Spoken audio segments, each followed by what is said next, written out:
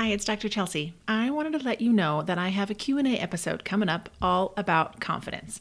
I know during this early phase of the season, we are all hoping to build our dancers up so they can take the competition floor with confidence. For this episode, I'd love to hear from you. Do you have a scenario or a specific dancer that I can help with, or anything on your mind about confidence that you'd like to ask? And if so, I have a simple way for you to submit a question.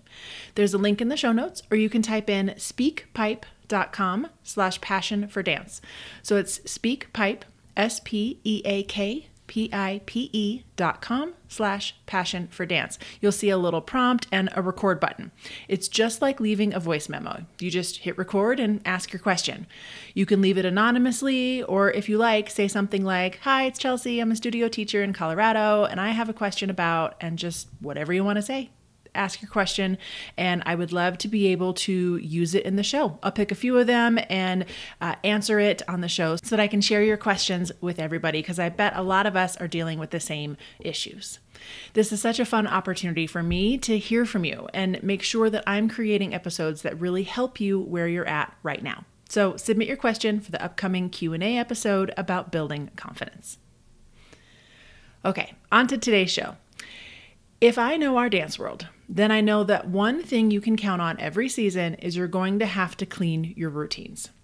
Whether your dance team is game day focused, you're preparing for a championship, or you're performing the Nutcracker this holiday season, we all want our routines to be as clean as possible.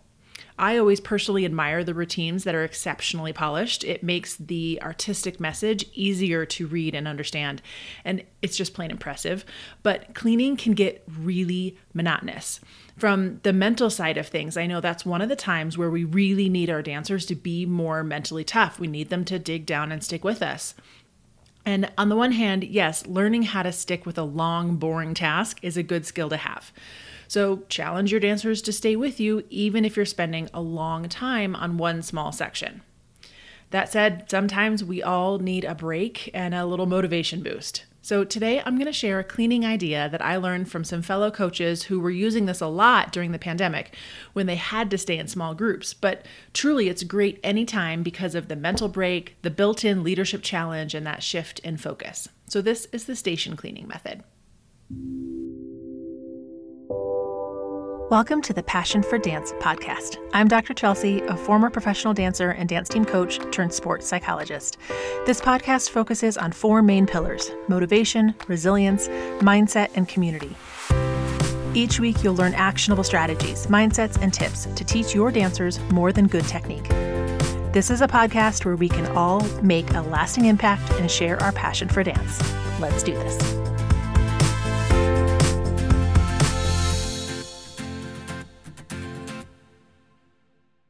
Station cleaning isn't new, and I'm certainly not the first to use it. And again, I actually learned about it from a fellow coach who's been using it for years. It's just a great method to clean when you need to change things up a little bit. What I love about it is that as a bonus, this method provides some opportunities for leadership within your dancers.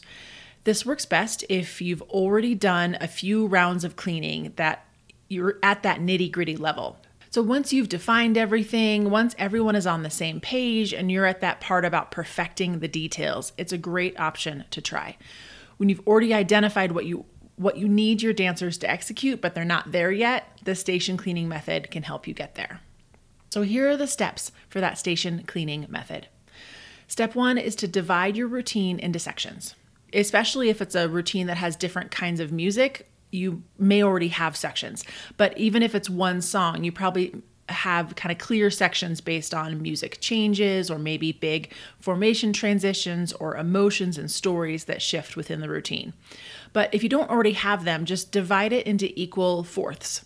I generally recommend about 4 sections, but if you have 5 or 6 that you're already working with, stick with that. Step 2 is then to divide the team into the same number of equal groups. And be really strategic here. When you're creating these groups, you're thinking about what's the goal of this cleaning session today. So you want to make sure to have at least one leader per group.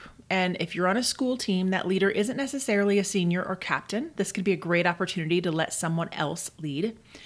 You want at least one person who is dancing with precision or looks the way you want it to look stylistically, or at least knows what everyone is striving for. You want that leader to be kind of the model of what we're going for.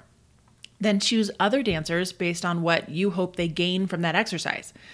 If there's a new dancer who is struggling with palm angles, put her in the group with the dancer who has the most consistent and precise angles. If a dancer lacks performance quality, put him with your best performer. Create strategic groups with one leader and whoever else you feel will support the team with the goal you have in mind at the time. So once you have the groups and you have the sections of the routine set up, you're going to put big sticky notes or posters or draw on the mirror or something similar in 4 sections of your practice space. And you want to write on that giant sticky note the section title. It can be, again, based on formation or music or whatever the dancers need to know it's that section. Maybe it's the Britney song or, from the diagonal line to the lift, whatever makes sense to them. You get the idea. And you likely already know what these sections are when you've been cleaning for a while.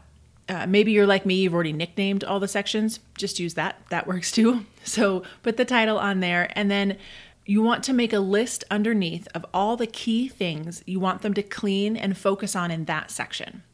Maybe it's a reminder of a change in choreography or your feet in a certain section or the emotion that you're going for in a transition. Maybe palm arms during one quick section, or you're focused on straight legs. They're all things that you've already, quote, cleaned, and everyone knows what you want. You've already discussed it, but it's not happening consistently yet. So step 4, once those posters are up around the room and you've explained them to make sure everyone understands what you're after, you send each group to a station. Then they get maybe 10 minutes or whatever you deem necessary or have time for to clean that section in that small group. Again, you can designate a leader who watches and dances with them, cleaning that small group with the key elements that you've outlined for that section. You can also film each small group at the end if you want. We've done prizes for the group that looks the cleanest at the end. If you want to add that little extra kind of motivation and competitive factor to it, you can. And ultimately, you just have them rotate through to each section. And that does mean that some people will work the routine out of order, and that's okay. I think that's another good mental skill to be able to kind of focus in on each section, even if it's not necessarily happening in the right order. So you go until each small group has gone through each section. Step 5 is to come back together and run each section as a whole group. And I bet you'll see the difference. Giving everyone's small group attention obviously has its benefits, but you'll see things that you can't see in the big group. So as the teacher, you can walk around and check in on those groups, and they know they can't hide if there's only a few of them. And plus, you're highlighting leaders. You can switch up who gets to be a leader during different practices or within different routines to kind of spread it around. Maybe you have a different group of leaders for your jazz routine than you do for your pom or your hip hop. Giving them some autonomy and some leadership can really help boost motivation if you have especially, older dancers who are getting frustrated that the younger ones are taking longer to pick it up. This can be a great way to kind of bring them in rather than just making them do it over and over and over again when they were already doing it right. The station cleaning method is a great way to take a mostly clean routine that isn't quite consistent yet and give it that last polish. It allows your leaders some autonomy. Each dancer has some time for more feedback, and it's simply just a way to change it up when cleaning monotony is just obnoxious and we can't do it anymore. Cleaning your routines is a necessary evil, but it doesn't have to be just about the dance itself. You can use that time as the opportunity for other mental skills. When there's lots of groups going on in different parts of the room, you're also challenging your focus.